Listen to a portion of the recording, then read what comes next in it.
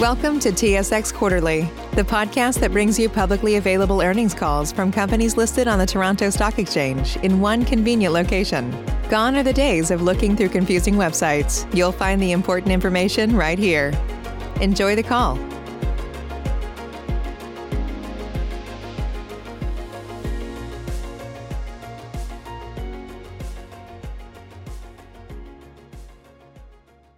Good afternoon, ladies and gentlemen. My name is Brandy, and I will be your conference operator today.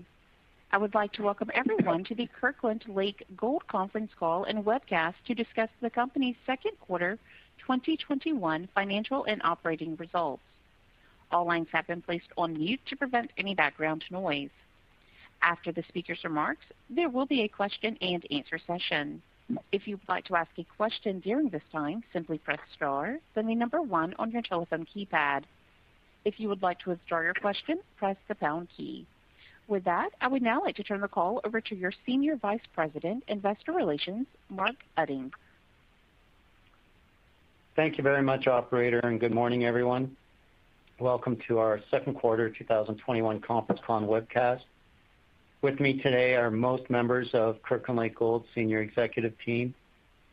Speaking during the presentation will be Tony Makuch, our President and Chief Executive Officer, David Soares, our Chief Financial Officer, Ian Hahn, Vice President of Australian Operations, Larry Lazeski, our General Manager for Detour Lake Mine, Evan Peltier, Vice President Mining for Kirkland Lake, and Eric Kallio, our Senior Vice President of Exploration. As mentioned, there are also several other members of the executive team participating on the line as well. After our presentation, we'll then open up the call to questions. We ask each person to limit themselves to 2 questions today.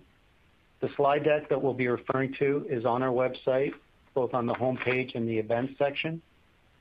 Before I get started, I would like to direct you to the slides on the show and on the website relating to forward-looking statements. Our remarks and answers to questions may contain and likely will contain forward-looking information about future events relating to our company. Please refer to slide 2 as well as forward-looking information section of our MD&A dated July 28, 2021 for the 3 and 6 months ended June 30th, 2021. Also, during today's call, we'll be making reference to non-IFRS performance measures. A reconciliation of these measures is available in our Q2 and 6-month press release and MD&A. Finally, I'll just emphasize that all dollars mentioned today will be in U.S. dollars unless otherwise stated. And with that, I'll turn the call over to Tony Makuch, President and CEO of Kirkland Lake Gold. Hey, thanks, Mark, and thanks everybody for being on the call. A nice summer day in Canada here. When we don't get a lot of these days, so we got to learn to enjoy them. So we'll try to be efficient. We appreciate you guys being on the call, and give you some time after we get through this presentation and after question and answer to at least enjoy some of the sunshine that you've seen out there. Anyway, before I'm going to start on slide 4, but I think we did put out a press release. You do look at the results for the quarter, and and then a very, very solid quarter with record results and earnings and throughput at Detour, etc. And I'll give more detail of that later. But we're on this call and we get the benefit of being able to talk about these results, but it's really the results of the work of a lot of people within Kirkland Lake Gold and our suppliers and their efforts and the communities and everybody that supports us. And we would be remiss if we didn't say thanks to everybody for your hard work. It's not easy, our business that we do, as the board recognizes some of the time. When you look at all the challenges that we face in terms of trying to mine gold at depth or extract bits of gold out of the rock, it's not an easy business, but you got a lot of people that are working really hard that make it look easy. And anyway, thanks for their efforts. The other part is, in acknowledging that, within our operations, both in Canada and Australia, our mines are located on traditional lands of numerous Indigenous communities. in Kirkland Lake, and we have an IBA in Kirkland Lake, or impact fenced agreement, and a very good working relationship with both the Watershik First Nation and the Matachewan First Nation just outside of Kirkland Lake. Over at Detour, we occupy the traditional lands of the Moose Cree, based up at Moose Factory Island on the James Bay coast, as well as Tequitagamu First Nation based in just outside of Cochrane, Ontario, and the Watershik First Nation as well.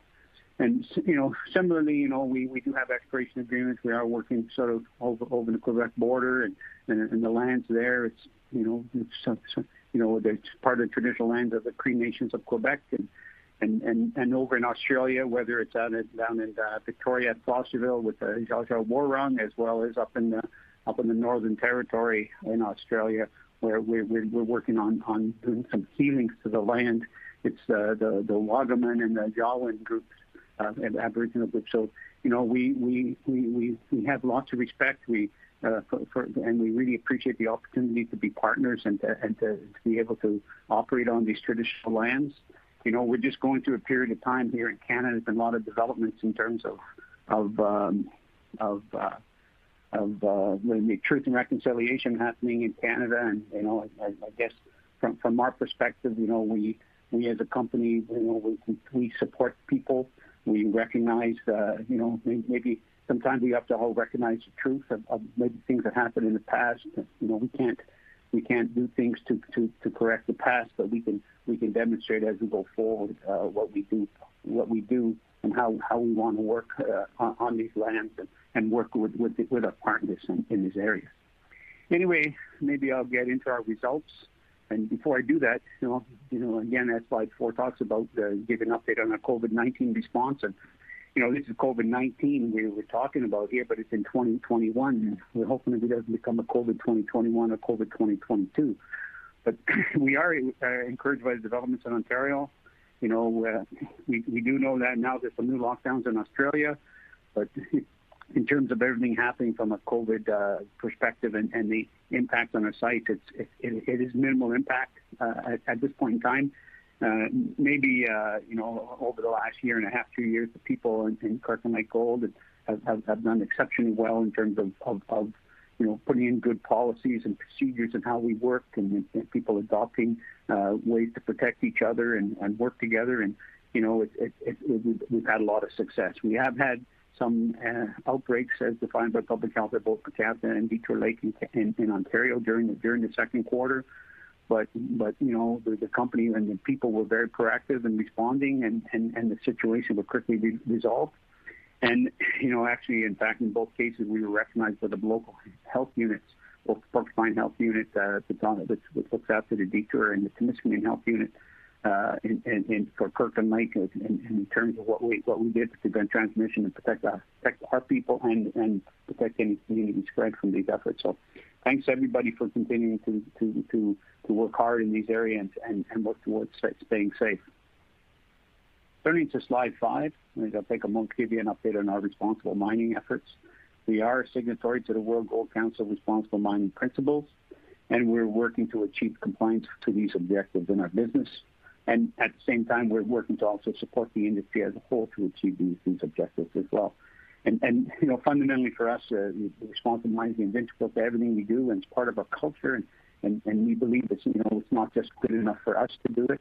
As in Kirkland Lake Gold, we want to make sure that the rest of the industry is there with us, and we can demonstrate leadership to the rest of the industry, and not just the gold mining companies, but all the mining companies in the region.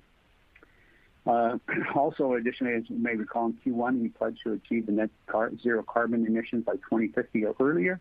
We've been working towards that, establishing a net zero task force. So we've been working on trying to identify what our carbon footprint is at this point in time, and in all different areas, and then work out ways to, what does it mean? How do we do it, and work out ways to communicate it internally? There's lots to do there.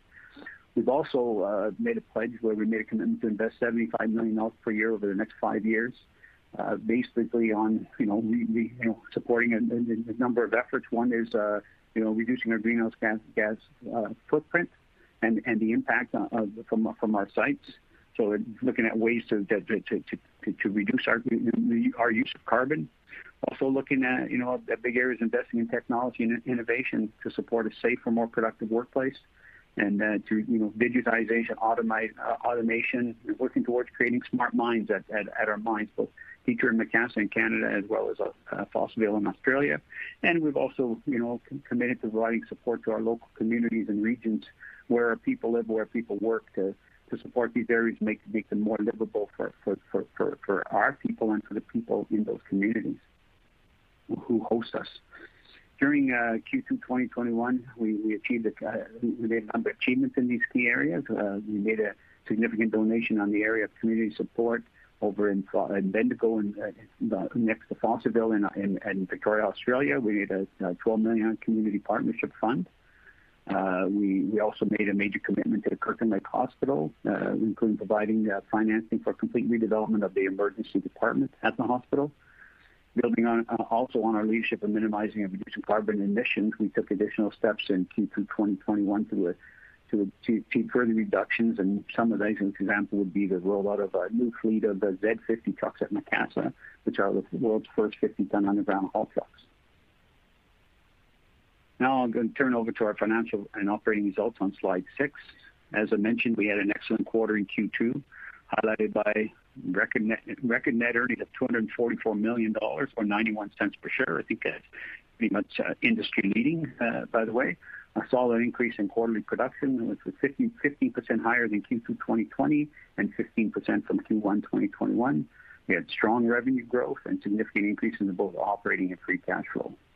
All three of our mines increased production during Q2 2021, with Fossville having a particularly successful quarter. In Canada, both Detour Lake and Macassa achieved solid production growth from both related to both prior periods.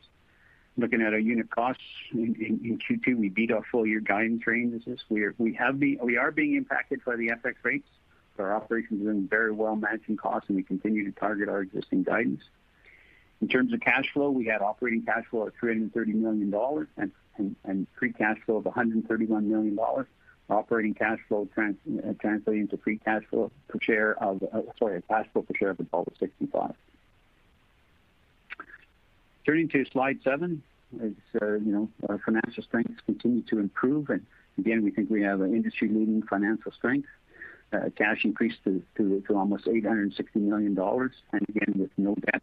We also continued a very successful track record around capital allocation. We made significant investments for future value creation into our assets, while also returning capital to shareholders.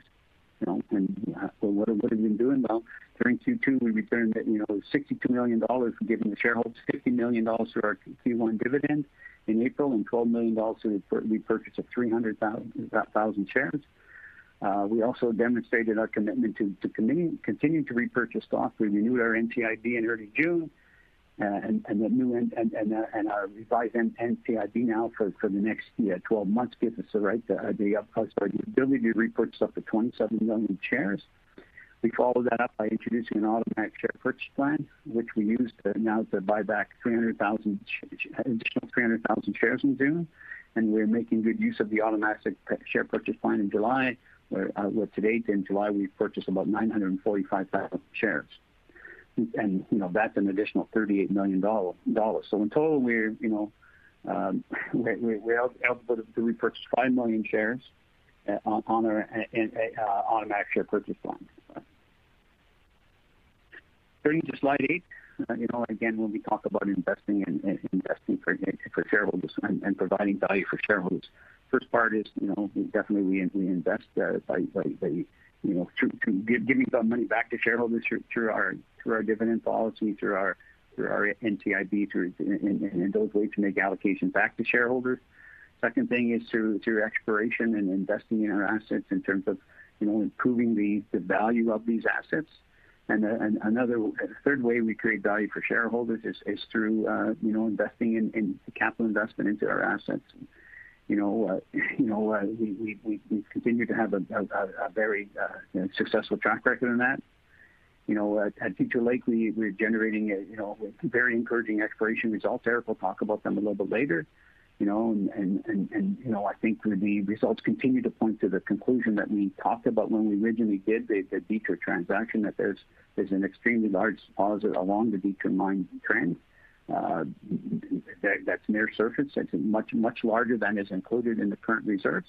And I would say that potential that that's just the beginning. We might not have even found the other part yet once we discover this. We're also making good progress in multiple growth projects, including optimizing the Detour mine and increasing throughput in the mill. We did have some record throughput during the quarry during the period, both from a day perspective and over the period. There's been improvements in grade management and coming with the new assay lab and looking at changing some of our processes at site, as well as other infrastructure to support improvements in terms of mill throughput, such as we're looking at putting such as screens in front of the cone crushers, and we have to have new feed systems to support when we're down for maintenance. There's a lot of projects, and we're investing over at Macassa, the number 4 shaft. The number 4 shaft is a significant project. It currently continues to remain ahead of schedule and on track for completion late next year. We also at Macassa have continued to have a significant exploration success. We issued a press release a couple of weeks ago, which showed the results continue to show that the South Mine complex is going to keep growing, and it also highlights the potential along both the amalgamated break and the main break for new mineralization and new potential mining areas in the future. And at Fosterville, we've already talked about the strong results in Q2 and today 2021, but basically Fosterville's having a tremendous year, and Ian Hahn will discuss it more shortly. Apart from the results, we have also made progress with key underground development, critical for the future exploration and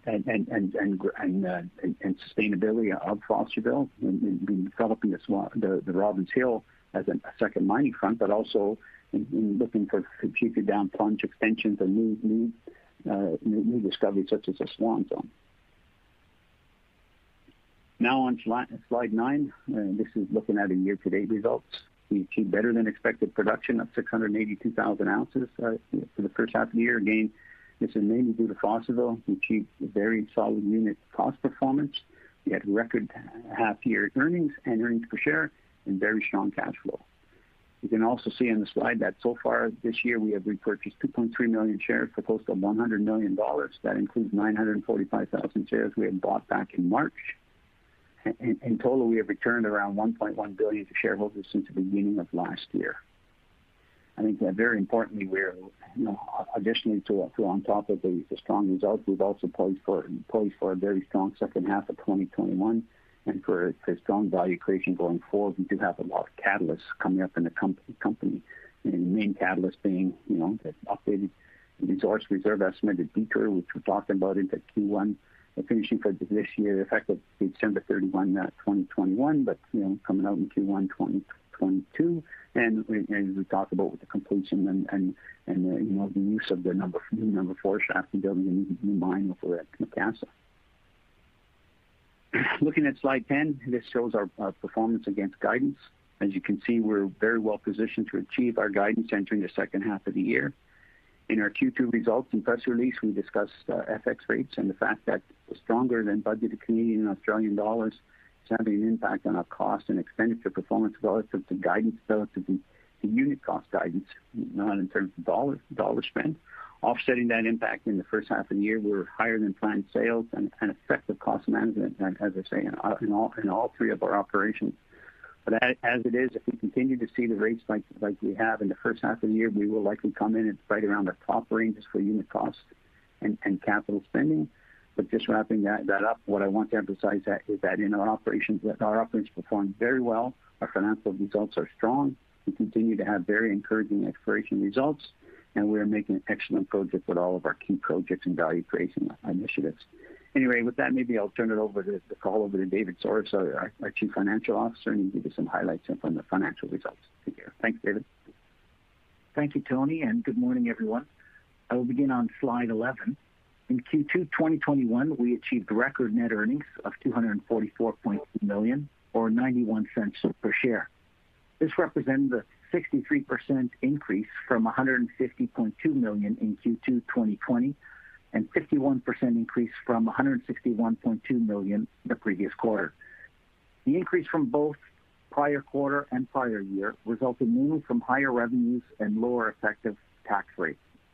Q2 2020 also saw a sizable foreign exchange loss of $72.8 million compared against Q2 2021 foreign exchange gain of $2.6 million. Adjusted net earnings totaled $246.9 million or 92 cents per share. The difference between adjusted net earnings per share of 92 cents and net earnings per share of 91 cents in Q2 2021 was mainly related to the removal of $3.5 million net mark-to-market gains recognized on warrant liability, care and maintenance costs incurred at our non-operating sites, Holt Complex and the NT, and other items that were not reflective of our operations like COVID costs and other restructuring charges. Turning to slide 12, in Q2 2021, total revenue is $662.7 million. The change from Q1 2021 is mainly impacted by increased sales volumes and a $26 per ounce increase in average gold price.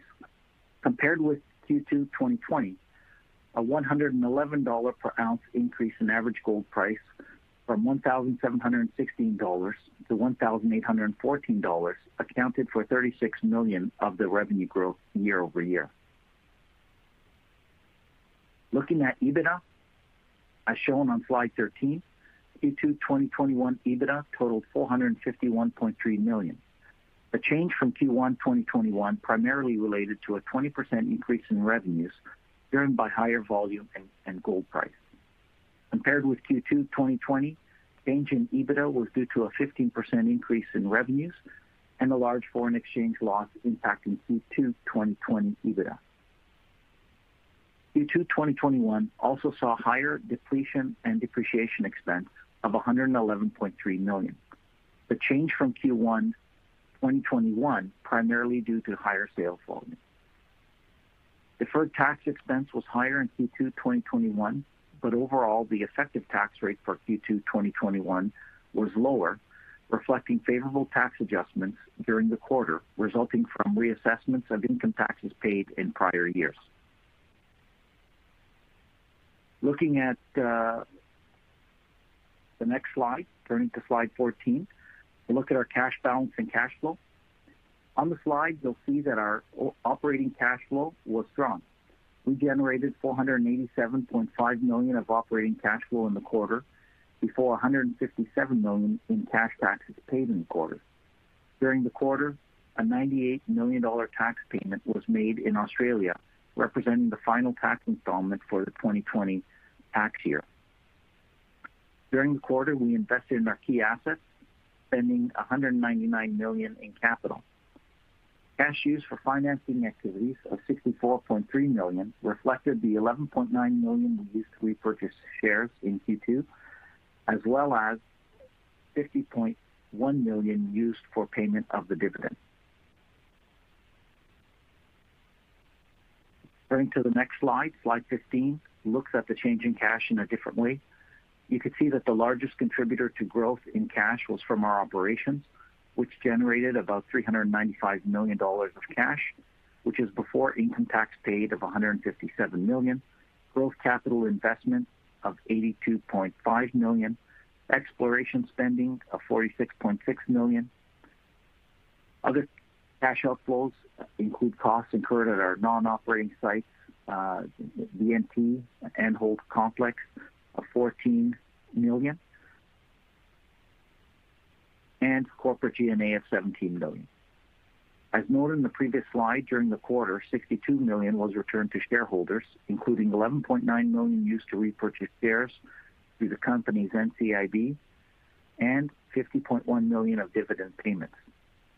Next, I'll turn it over to Ian Hahn to discuss operating results at Fosterville. Thanks, David. I'm starting on slide 16. As you have heard, Fosterville had a very strong quarter in Q2, and for that matter, for the first 6 months of the year. Fosterville produced 158,000 ounces in Q2 2021, based on processing 170,000 tonnes at an average grade of 29.2 grams per tonne and average mill recoveries of 98.7%. For the year to date, we produced nearly 267,000 ounces, down from last year, but consistent with our plan to reduce production in the Swan Zone to draw out mine life and more sustainable levels. The 266.7 thousand ounces were approximately 60,000 ounces above planned levels for the half year. Two main factors were driving this, the main factor being very strong grade outperformance in several Swan Zone stopes. There was also the benefit of some resequencing that we did in Q2. Looking at the resequencing, it involved an area in Swan called Audax. We plan to start a section of stopes from the top and work our way down. However, once optimised, we changed that sequence and really flipped it on its head and did it from bottom up. The result of that was bringing some higher grade stopes from Q4 into the Q2 time zone. Turning to costs, again very strong for both Q2 and year to date. For Q2, we had operating cash costs of $162 an ounce and all-in sustaining costs of $353 an ounce. For the year to date, operating cash costs average $192 an ounce with all-in sustaining costs of $385 an ounce. And these are very low numbers. Entering the second half of the year, we're very well positioned to achieve our production guidance and potentially could do better. We're also well positioned relative to our cost guidance. I'll now pass the presentation over to Larry Lazeski, Mine General Manager for the Detour Lake Mine. Hey, Larry, just before you come on here, Ian, I don't know if that could qualify. I don't think that was a Freudian slip at the beginning. It wasn't just the first 6 months of solid performance, but Fosterville is on a strong track record of 6 years of solid performance. And I think there's a point in time when we all have to believe that it's a very good mine, very well run, led by some exceptional people, and the people working there. It's an exceptional workforce, an exceptional area to be in, and we're just lucky to have it in our portfolio. So anyway, thanks, Ian. Sorry about that, Larry. No, thanks, Tony. Hey, no problem, and thanks, Ian. I'm starting on slide 17. Detour Lake achieved, as Tony mentioned, record quarterly production in quarter 2 of 21 of 166,000 ounces based on processing 5.8 million tons, an average grade of 0.96 grams per ton with recoveries of 91.5%. This is an increase of 26% from quarter 2 last year and an increase of 13% from the previous quarter. The quarter-over-quarter increase is largely due to significant improvement in the average grade with our sequencing into higher grade areas as part of our phase 2 mining plan. We'd indicated to the market that you would start to see the ramp up in grade starting in quarter 2, and we certainly did. The average of 0.96 grams per ton was in line with our reserve grade. We also had increases in tons processed since the first quarter. Throughput is typically the lowest of the year. Having said that, you may recall that Q1 this year was a record for first quarter throughput levels.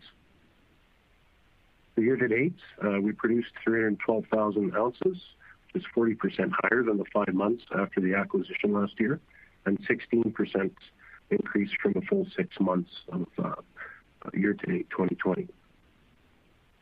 Looking at our operating cash costs, we averaged $610 an ounce in quarter 2 and $674 an ounce for the year to date. Excluding the impact of FX rates, our Q2 operating costs per ounce improved from last year's second quarter, with much of the increase reflecting higher grades and increased sales volumes. All-in sustaining costs per ounce sold averaged $996 per ounce in quarter 2 and $1,090 per ounce for the year to date. Looking ahead, we expect continued improvement in grade for the remainder of the year above the Q2 level and are well positioned to achieve our full year 2021 guidance. Moving to slide 18. Again, as Tony had mentioned earlier, we have a significant number of projects on the go at Detour Lake. Our growth capital expenditures at Detour for the first half of the year totaled $80 million. Of that amount, $44 million was for deferred stripping, and $37 million was to support ongoing work to expand capacity. We've continued processing plant expansion is on track with good progress on crushing improvements for the capacity. Airstrip had significant progress. We anticipate that being complete by the end of Q3. The tailings facility is progressing well with favorable weather conditions and an early startup. Mobile maintenance facility expansion is nearing completion for the field maintenance area. And finally, as pictured, we're expanding our camp, which will be completed by the end of Q3. It's just to note that this camp, once complete, will be the largest hotel in Ontario. So you can imagine the size of it. So with that, I'll turn the call over to Evan Pelche, Vice President, Mining for Kirkland Lake. Thanks, Larry. I'm starting on slide 19. Production at Macassa in Q2 totaled 55,300 ounces at an operating cash cost of $586 and all-in sustaining costs of $848. Q2 2021 production was 32% higher from Q2 2020 and increased 17% from the previous quarter. Higher tons were processed in Q2 2021, mainly due to better than anticipated widths and strike lengths from stopes in the South Mine complex. Operating cash cost per ounce sold averaged $586 million versus a $547 for the same period in 2020 and $699 for the previous quarter, with the increase from Q2 2020 reflecting a stronger Canadian dollar in Q2 2021. The 16% improvement from Q1 2021 largely reflected a favorable impact of higher ounces sold, as well as lower maintenance costs and reduced expenditures related to operating development compared to the previous quarter. All-in sustaining cost per ounce sold was largely unchanged in Q2 2020 as the impact of a stronger Canadian dollar was offset by higher sale volumes. When you include the impact of exchange rates, all-in sustaining cost per ounce sold improved from Q2 2020, reflecting the favorable impact of higher sale volumes as well as lower operating cash costs and sustaining capital expenditures. Looking at the year-to-date, production at Macassa totaled 103,000 ounces based on processing 167,000 tons and at an average grade of 19.5 grams per ton with recoveries in the 97.9%. Year-to-date production increased 11% for the same period in 2020, reflecting a higher average grade and increased tons processed. Turning to slide 20. We'll look at our growth projects that are helping us build a new Macassa mine for the future. Our growth capital expenditure for the first half of the year were $43 million, $30 million in Q2 2021. Of total growth expenditure so far in 2021, $22 million were related to the 4-shaft project. During the quarter, the shaft advanced approximately 600 feet and had reached a depth of 5,600 feet as of June 30th, 2021. The project ended Q2 2021 ahead of schedule and on track for completion in late 2022. An additional $10 million, $4.7 million in Q2 2021 of growth capital expenditure in year-to-date of 21 were related to the ventilation expansion project, involving the development of 2 new ventilation raises. The 2 new raises will add significant to our ventilation into the mine, which have already improved from the level this time last year. The remaining growth capital expenditure in Q2 2021 mainly relates to the number of underground projects, including lateral development from the mine towards the 4-shaft. I'll now pass the presentation over to Eric Kallio, Senior Vice President of Exploration. Thanks, Evan, and good morning, everyone. My first slide today is number 21 and related to Detour, where we're continuing to advance the large-scale drill program commenced in 2020 to evaluate the potential surrounding the main and future west pits. As previously announced, the program includes a minimum of 250,000 meters and aiming for an updated resource and potentially expanded mine plan for announcement in early 22. And in terms of progress to date, I believe it is still continuing to track very well, with 64,000 meters in Q2 and now close to 200,000 meters since starting in early 2020. Additional to this, we've now already seen quite a large number of assays returned and had 6 press releases, including the one in July, with results continuing to look very, very encouraging. Summarizing some of the results is the current slide. which is a long section from the latest release and containing color-coded pierce points to highlight holes from different areas. Also shown in the image is a series of black dots, which are the pierce points for all holes drilled since the start of drilling in early 2020. As indicated, now starting to really fill in the page, especially in the central and east part of the saddle. As indicated on the image, results from the new work continue to look very promising in all areas, with some of the best continuing to come from the central part of the saddle, highlighted by pink and green dots, and including new intercepts such as 1.7 over 80 meters and 1.31 over 87, which are in addition to several other good intercepts we've already reported in the same area. Additional to this, however, we also had some very good results from below and to the west of the future west pit, where drilling to date is much more limited. Key intercepts in the west pit are marked with blue and orange dots and include 1.09 over 70.5 and 1.62 over 77.8 from near the lower limit of the resource pit, as well as 6 grams over 14 meters, including 25 grams over 3 near the 550 meter level. Key intercepts to the west include 1.63 over 32, including 13.35 over 2 meters from approximately 250 meters below and to the west of the current resource pit. So continuing to demonstrate expansion potential in that direction.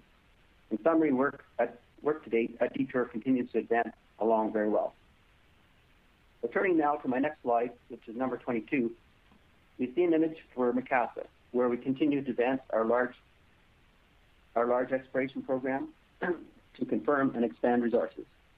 Key targets for the program include the direct extensions of the SMC, amalgamated and main break between the 53 and 58 levels, but with additional work now in progress to access targets below and to the west of the main break on 51 and 58, as well as on the SMC on 34. So in terms of our drilling, our aim for the year is about 200,000 meters and tracking a little bit lower at this time, but in our view, still achieving some good success, with the main highlight being shown on the screen at this time from the east part of the 53 level. As shown on the image, the work was focused mainly on testing of areas along strike to the east of the SMC, as well as up and down dip of the current resource and reserve. And there are a number of good intercepts in the release. Looking at the area to the east, we saw drilling reaching almost 180 meters in this direction and intersecting a number of good values, including a highlight of 589 grams per ton over 2 meters, quite near the limit of drilling. And looking to the areas up and down dip, we saw new intercepts almost 100 meters in each of these directions, with those down dip being near the junction of the SMC with the amalgamated, where we've announced success in other areas before, and those drilled up dip identifying a significant new block with very little testing, and which we will continue to try and expand on from platforms on 53 and 58. Additional to this, we saw some good advancement of the exploration drifts toward the new targets on 34, 51, and 58, keeping us on track for drilling to start on these most likely later this year. As mentioned earlier, these new drifts will provide access to areas the deep and west parts of the main break, and as well above the SMC, where we have not really worked on before, but we think have a lot of potential. So now turning to my next slide, which is number 23, we see an image outlining the exploration plan and recent progress at Fosterville. Whereas in Macassa, we have a very large exploration program in place, with the vast majority being directed towards the lower part of the Fosterville mine and Robbins Hill areas, and the remainder towards a series of promising targets, which are mainly on the mine property. As indicated on the image, work at Fosterville is designed to focus pretty much entirely on the area down plunge of the current reserve to the Swan Zone, and includes both development and drilling to convert and expand mineralization to depth, with the vast majority of drilling being from the new 3912 hanging wall drift, which is shown here with a small red line, which we have been working on over the first half of this year. And now I'm happy to say that the drift has just been completed in June, and we have drills in progress, 5 in total, and situated along the zone. So Although work is still fairly early in this program, we can say that things are proceeding very well, and we expect to have a lot of new drilling done and information to talk about as we proceed later into this year and into early 22. Turning to Robbins Hill, the plan here again is to focus on the area down plunge of the existing reserves, where we continue to believe that we can not only extend mineralization, but we have the potential to identify high-grade zones similar to the Swan zones. And to achieve this, we put together what we think is a very good program, including continued advancement of the Robbins Hill decline and drilling from both surface and underground. And as with Phoenix, the Lower Phoenix area, work is continuing to progress very well, with significant advancement being achieved in the new decline, bringing it to more than halfway to Robbins Hill now, and a substantial amount of surface drilling preparations in place for underground drilling to start in Q3 to test the very south side of the Robbins Hill structure. So from all indications to date, project advancing very well. We look forward to delivering an increasing amount of information on this in the near future. And with that, I'll pass the call back to Tony.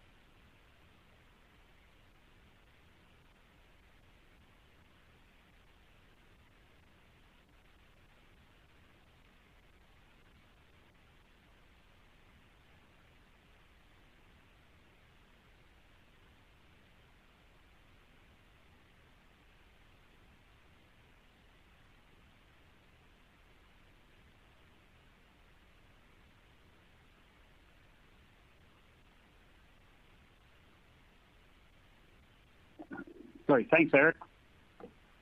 And thanks to David, Larry, and Evan and Ian for your presentations. As you can see, Kirkland Lake Gold is really a very awesome company. We've had significant success this year, but if you really break it down, as I mentioned, Fosterville, 6 years of industry-leading and one of the lowest cost gold mines in the world, more profitable gold mines in the world. Significant exploration success and significant motivation of people going forward to continue on that track record. We have Macassa, in its current form, so producing one of the from the historical Kirkland Lake camp to be continuing to deliver the solid production results it is, and where it can be. It's not quite where we want it to be yet, but we're investing in a new shaft and investing in new ventilation systems that will significantly improve Macassa, and we're patient and diligent working forward there. And once Macassa is, by 2023 into 2024, we expect Macassa to be one of the largest underground, most profitable gold mines in Canada. And, as we see with Detour and the growth coming at Detour, Detour has the potential to be the largest gold mine in Canada, and then growing from that to be one of the largest gold mines in North America, let alone, definitely in the top quartile in the world. So, a very solid company. We had, and then if you go by that, you tie it into excellent results in Q2 2021. We had record earnings and earnings per share, strong revenue growth, cash flow generation, and as we talked about the progress with both our exploration programs and our investment into our assets. And by the way, when we talk about record earnings and earnings per share, it's not only record earnings and earnings per share, but industry-leading earnings per share. And we're committed to responsible mining. We're committed to recognizing and supporting the communities where we are, and being, in terms of doing what we can to ensure the sustainability in the regions, and that we can make things better in the local communities and for the local Indigenous communities in the areas where we are, and we recognize and support a strong and honorable and trusting partnership as we move forward into the future. And as we look ahead, from 2021, we're well positioned to achieve our guidance. And when you look coming out of 2021 into 2022, we expect to achieve some very important value-creating catalysts at all three of our mines. And there's still lots of exciting things coming up and ahead for us. So, anyway, thanks to everybody for listening, and happy to take any questions. And at this time, if you would like to ask a question, please press star, then the number 1 on your telephone keypad. Again, that is star, then the number 1. Your first question comes from the line of Fahad Tariq with Credit Suisse. Hi, good morning. Thanks for taking my question. Just going back to the 2021 guidance, you mentioned now expecting the high end of the production guide. Can you talk a bit about just the puts and takes on the cost side? Because on the one hand, the higher production presumably would lead to lower costs per ounce, but at the same time, we're hearing about inflation expectations from some of your peers, and for you specifically, more of an FX impact. So just want to get kind of a net effect on cost this year. Thanks. Well, I'll let David kind of answer the question, but definitely, we got FX rates that are having an impact, but that's an impact on unit costs. We spend a lot of our money in Canadian and Australian dollars, and I think in Canadian and Australian dollar terms, we are seeing some inflation, such as in fuel prices and steel and a few things. But I think the biggest impact is on FX. But David, maybe you can give a little bit of color to this. Yeah, no problem, Tony. We are seeing inflation in specific areas, as Tony mentioned, diesel and steel, for example. But overall, costs in local currencies are pretty much in line with what we had in the budget and what we were seeing even last year. And that's really due in part to very good cost management, from the sites, our leads at our operations. You're absolutely right. Obviously there is offsets there. Higher production will lead to lower costs, and some of these pressures that Tony mentioned with regards to FX, are offset by some of that. But basically on a full year cost and expenditure, our guidance was based on Canadian to U.S. exchange rates of 1.31 and Australian to U.S. exchange rate of 1.39. Versus what we currently see to date, which is exchange rates of approximately Canadian 1.25 and Australian 1.35, and year to date 1.25 and 1.30. So, current exchange, if the current exchange rates continue through the remainder of the year, the expected impact over that period would be, to see a bit of an increase in cash costs and AISC.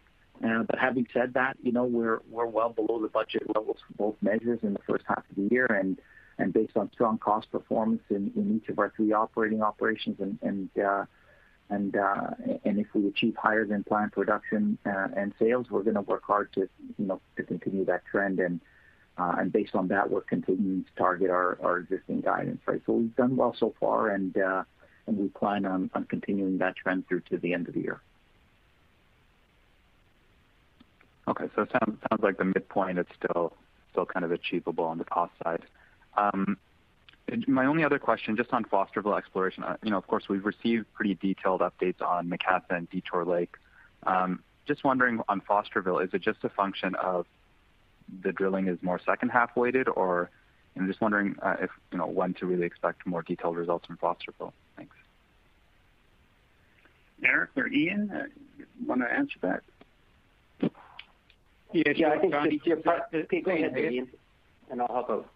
Sorry, I'll go and you can help me out. Look, the exploration efforts at Fosterville, certainly for the first half, we have been doing some drilling. However, the focus really has been on the development of the exploration drifts.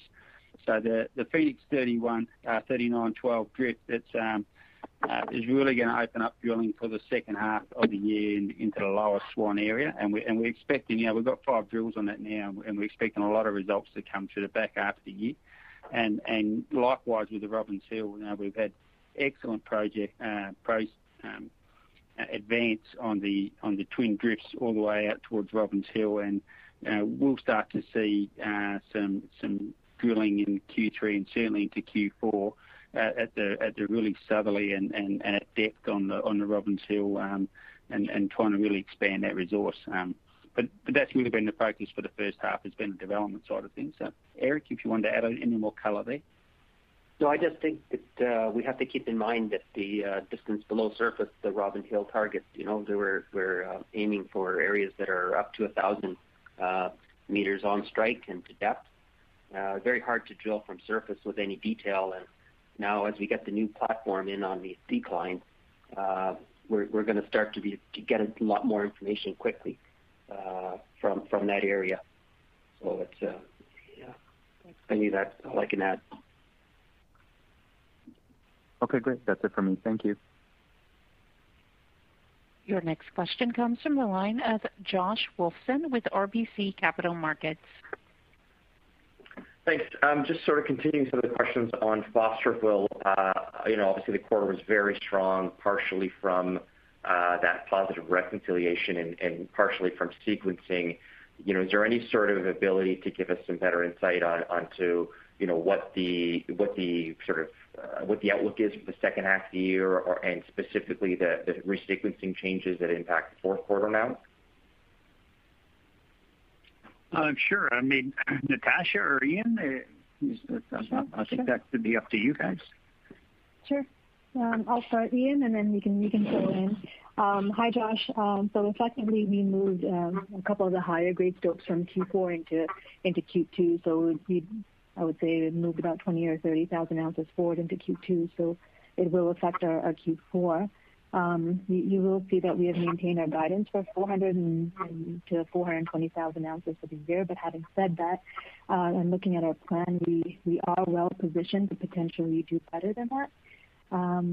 But we want to just see how the grades perform for the rest of at least Q3. As we discussed in our results, we had a significant grade outperformance at Fosterville in the first 6 months. We're not going to assume that that will continue.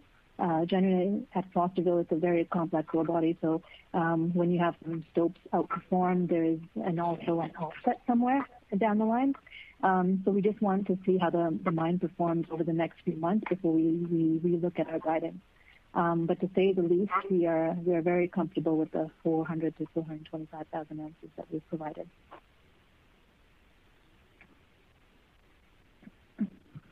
Okay, thank you. And then one other question for Detour. For guidance this year, there's an implied improvement in both grade, which it sounds like you're pretty comfortable on, as well as an improvement in throughput, probably towards that 70,000 ton a day rate that's expected next year. Is there any sort of detail that can be provided in terms of how that gap's going to be bridged from that 64.5 that you're running at today to that 70,000 tons a day towards year end? Larry, I think you can read the question pretty quickly. Yeah, for sure. Really, it's just continuing to focus on the things that we've been working on. We're going to see, by September, we'll see the BIPA, the 610 refeed system in place. So that'll allow us to continue to keep the SAG mills at peak capacity anytime there's any downtime in the crushing circuit. So that'll help us. And with the initiatives that we've already had in place, like changing the SAG mill vortex lifters, those are showing promise, and really focusing on our fragmentation and then getting the right fines in the feed. So, and as far as the mine goes, we're really starting to get to the heart of the ore body. So, as phase 2 develops, at depth, we are working more and more around the under things, and that's really where the better grade is. So we do anticipate better grade there. We also, have more talc there too, which helps with our throughput. So kind of a combination of all those things. Good. So just your comment about the September delivery on some of those processing items, should we see the bigger step up in throughput more geared towards the fourth quarter in that case? Yeah, it'll be a gradual ramp up throughout the year for sure. Yeah. Okay. That's all my questions. Thank you. But you've had some significant. You've been setting throughput records all the time and achieving higher levels all consistently, right, Larry? Yeah, even in July here, we've already since that our limit of 75,000 tons a day has been removed. We're 11 days this month. We've already exceeded that. So averages is. When we're running, things are running quite well.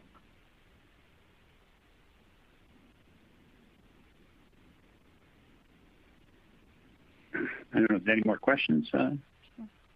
Certainly. Your next question comes from the line from Ovais Habib with Scotiabank. Thanks, operator. Hi, Tony and Kirkland Lake team, and congrats on a strong quarter, and thanks for taking my questions. A couple of my questions have already been answered, but just a quick follow-up on Josh's question regarding the changes in mine sequencing at Fosterville. You talked about, what the grade is kind of, looking towards going into the second half. But does this kind of bottom approach sequencing change impact any sort of longer-term guidance? I can take that. Yeah, you got that, Ian? Yeah, I can take that one, Tony. Sure. Look, and it's a good question. So fortunately, the team at Fosterville is constantly optimising the mine, and we found ourselves in a situation where with the development ahead of ourselves and where we needed to be, it gives the mine some flexibility. So we're not seeing any downside to the change in this, and it's only a certain part of the overall Swan Zone in the Audax area. We're not seeing any downside to changing the sequence, and in fact, we've seen some upside, particularly when it comes to the mineability and a few things like that. So it's been a really good sequence change in that part of the mine from the mining engineers. And was this kind of in the works for a while now, or this is just a decision that you've taken just recently and made those changes?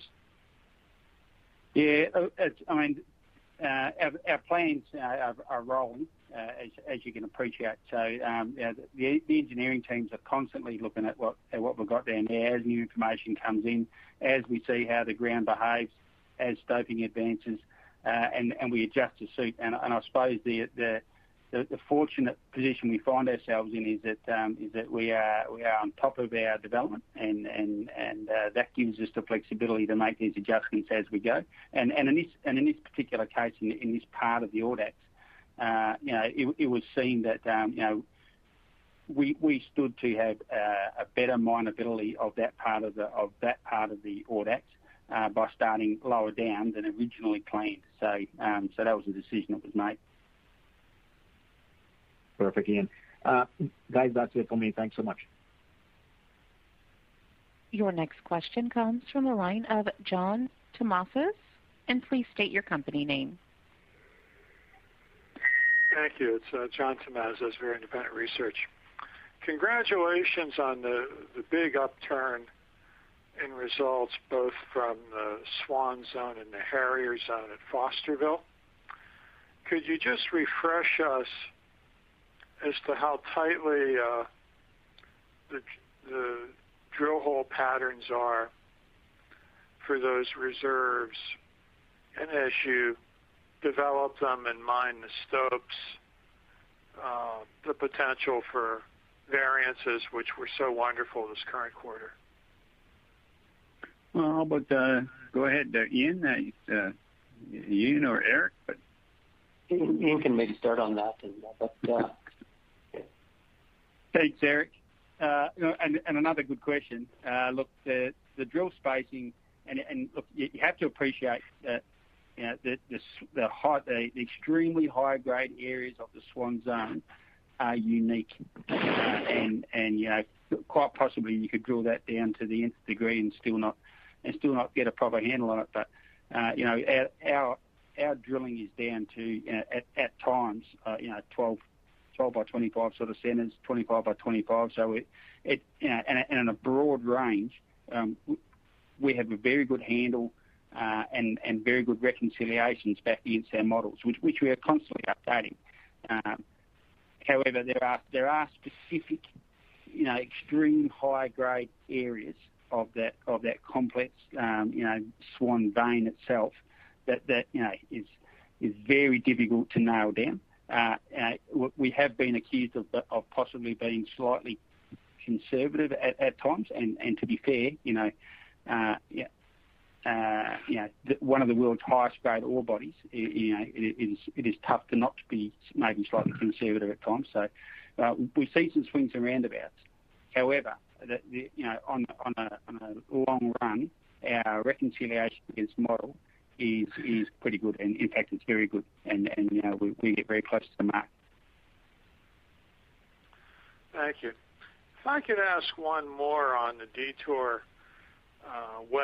Deep West Saddle Zone extensions, and I know all the technical studies aren't done. The current reserves appear to carry your production 2 decades forward at a trend near 800,000 ounces expanded in a few years.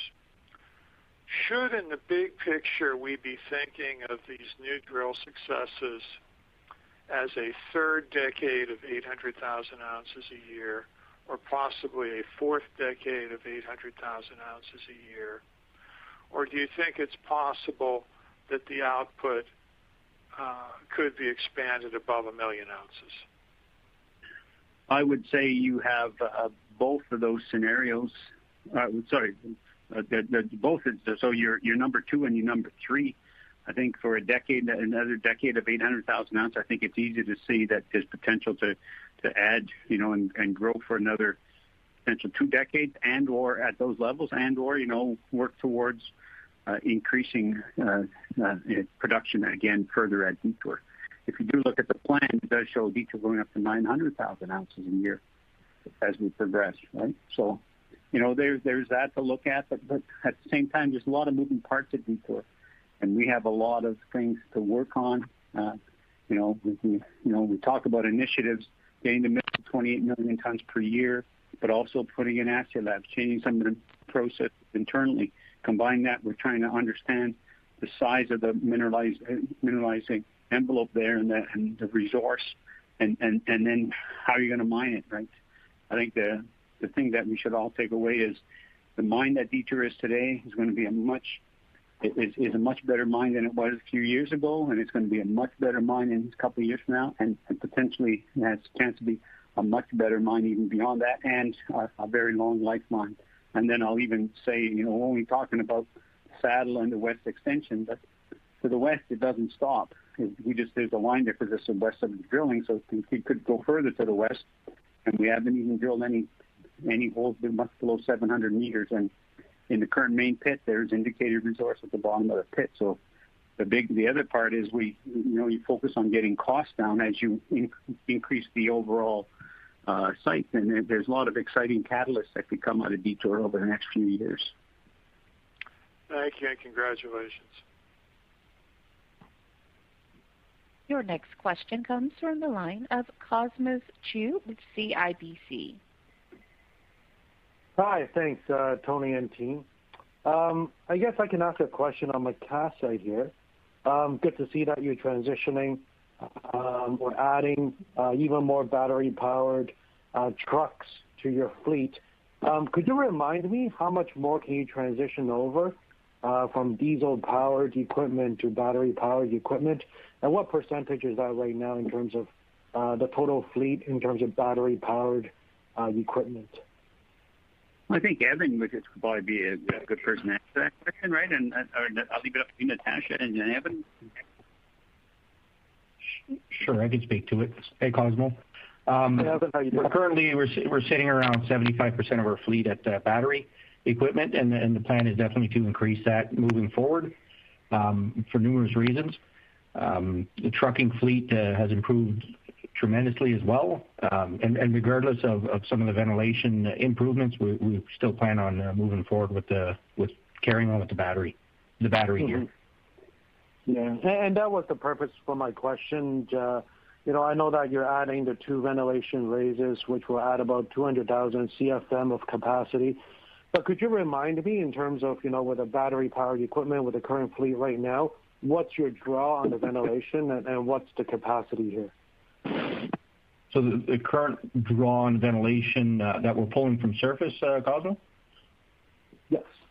So the plan is to have about 300,000 come down the 3 shaft, and then 230 of that, 200 of that is going to go towards the FMC with the current ventilation plan, and 30,000 from one of the raise bores, and 100,000 of that 300,000 going to the lower north And obviously, as we move ahead, things are going to improve with the second raise bore. There's one more leg. We're on the last leg of the 4 legs of the raise bore to break through on surface. And obviously, with 4 shaft reaching at depth and commissioning that will improve things drastically in the lower part of the mine. It's to bring the temperatures pretty well down, cooling off the mine as well. And if you think about it, your main arteries right now are feeding your ventilation. If you start putting diesel gear in the main arteries, you're just going to heat the mine back up, right? So the point is, and the plan is to stick with the battery. It's much more healthier for our employees and for the environment. Yeah, and then that's Cosmo, just to clarify, so it would be a doubling or more than double ventilation air to the mine, which is a big part of it. We want to reduce the heat and humidity in the mine and improve the working conditions in the workplace. I mean, there you would have some flexibility for diesel gear because we are working at the leading edge of battery-powered equipment underground, but our commitment is to battery-powered equipment. And the big part of the increase in ventilation, it was not. So I think the logic to say let's go battery-powered equipment so we don't have to ventilate to the same level, I think is wrong. We need to ventilate to the level whether it was diesel equipment or battery equipment in order to deal with heat and other conditions that in the workplace that affect people, and that's our main motivation here. So. Mm-hmm. Yeah, and that's good that you brought that up, Tony. And I seem to recall last year there were some issues in terms of heat during the summer months. It's been fairly hot in Ontario once again this year. Has it been okay so far in the summer of 2021? Go ahead, Dave. Yeah, so absolutely. Yeah, we've definitely seen a positive impact on the ventilation upgrades. In the SMC alone, you're looking at a drop of 3 to 4 degrees from current year, and things are definitely improving throughout the mine on the ventilation aspect. So yes, it is cooler down there compared to what it was, and last year's summer was rather quite hotter than this year. So yeah. Yeah, great. And then one last question, just to follow up. In Northern Ontario, we've seen some forest fires. I track it. I think there's an Ontario website that tracks it. I don't think there's anything close to, Kirkland Lake or Timmins or Cochrane or anything like that. Is that, could you confirm that? And are you at all worried about, what's happening? So I could speak to that too. Yeah, we do track it daily, Cosmo. We have an app called windy.com, which helps us out, and it tracks its CO levels and forest fires and wind directions. So we're in pretty good shape here so far, and we've been getting quite a bit of rain up north. So things are looking good. Perfect. Great. Those are all the questions I have. Thanks again. And there are no further questions at this time. Great. Well, listen, it's Mark here, and thanks everybody for participating in the call. As you heard, we had a record quarter in terms of earnings. Not just record, we had industry-leading earnings and very strong cash flow, 2 things we've been known for over the last several years as being at the forefront of the industry. We're making a lot of progress, moving towards some pretty big catalysts for our company from a value creation standpoint. And, we look forward to our next quarterly call to update you on how much more progress we've made. Thanks a lot, and have a great week. Take care. This concludes today's conference call. You may now disconnect. Brain fog, insomnia, moodiness, weight gain. Maybe you think they're just part of getting older, but MIDI Health understands that for women over 40, they can all connect to menopause. It's at the root of dozens of symptoms we experience, not just hot flashes. MIDI clinicians are menopause experts, offering safe, effective, FDA-approved solutions covered by insurance. 91% of MIDI patients get relief from symptoms within just 2 months. Book your virtual visit today at joinmidi.com. Every day, we rise, challenging ourselves to work for what we believe in. At U.S. Border Patrol, protecting our borders is more than a job. It's a calling. Agents answer the call, working together to keep our country and communities safe. If you're ready for a new mission, join U.S. Border Patrol and go beyond. Learn more at cbp.gov/careers.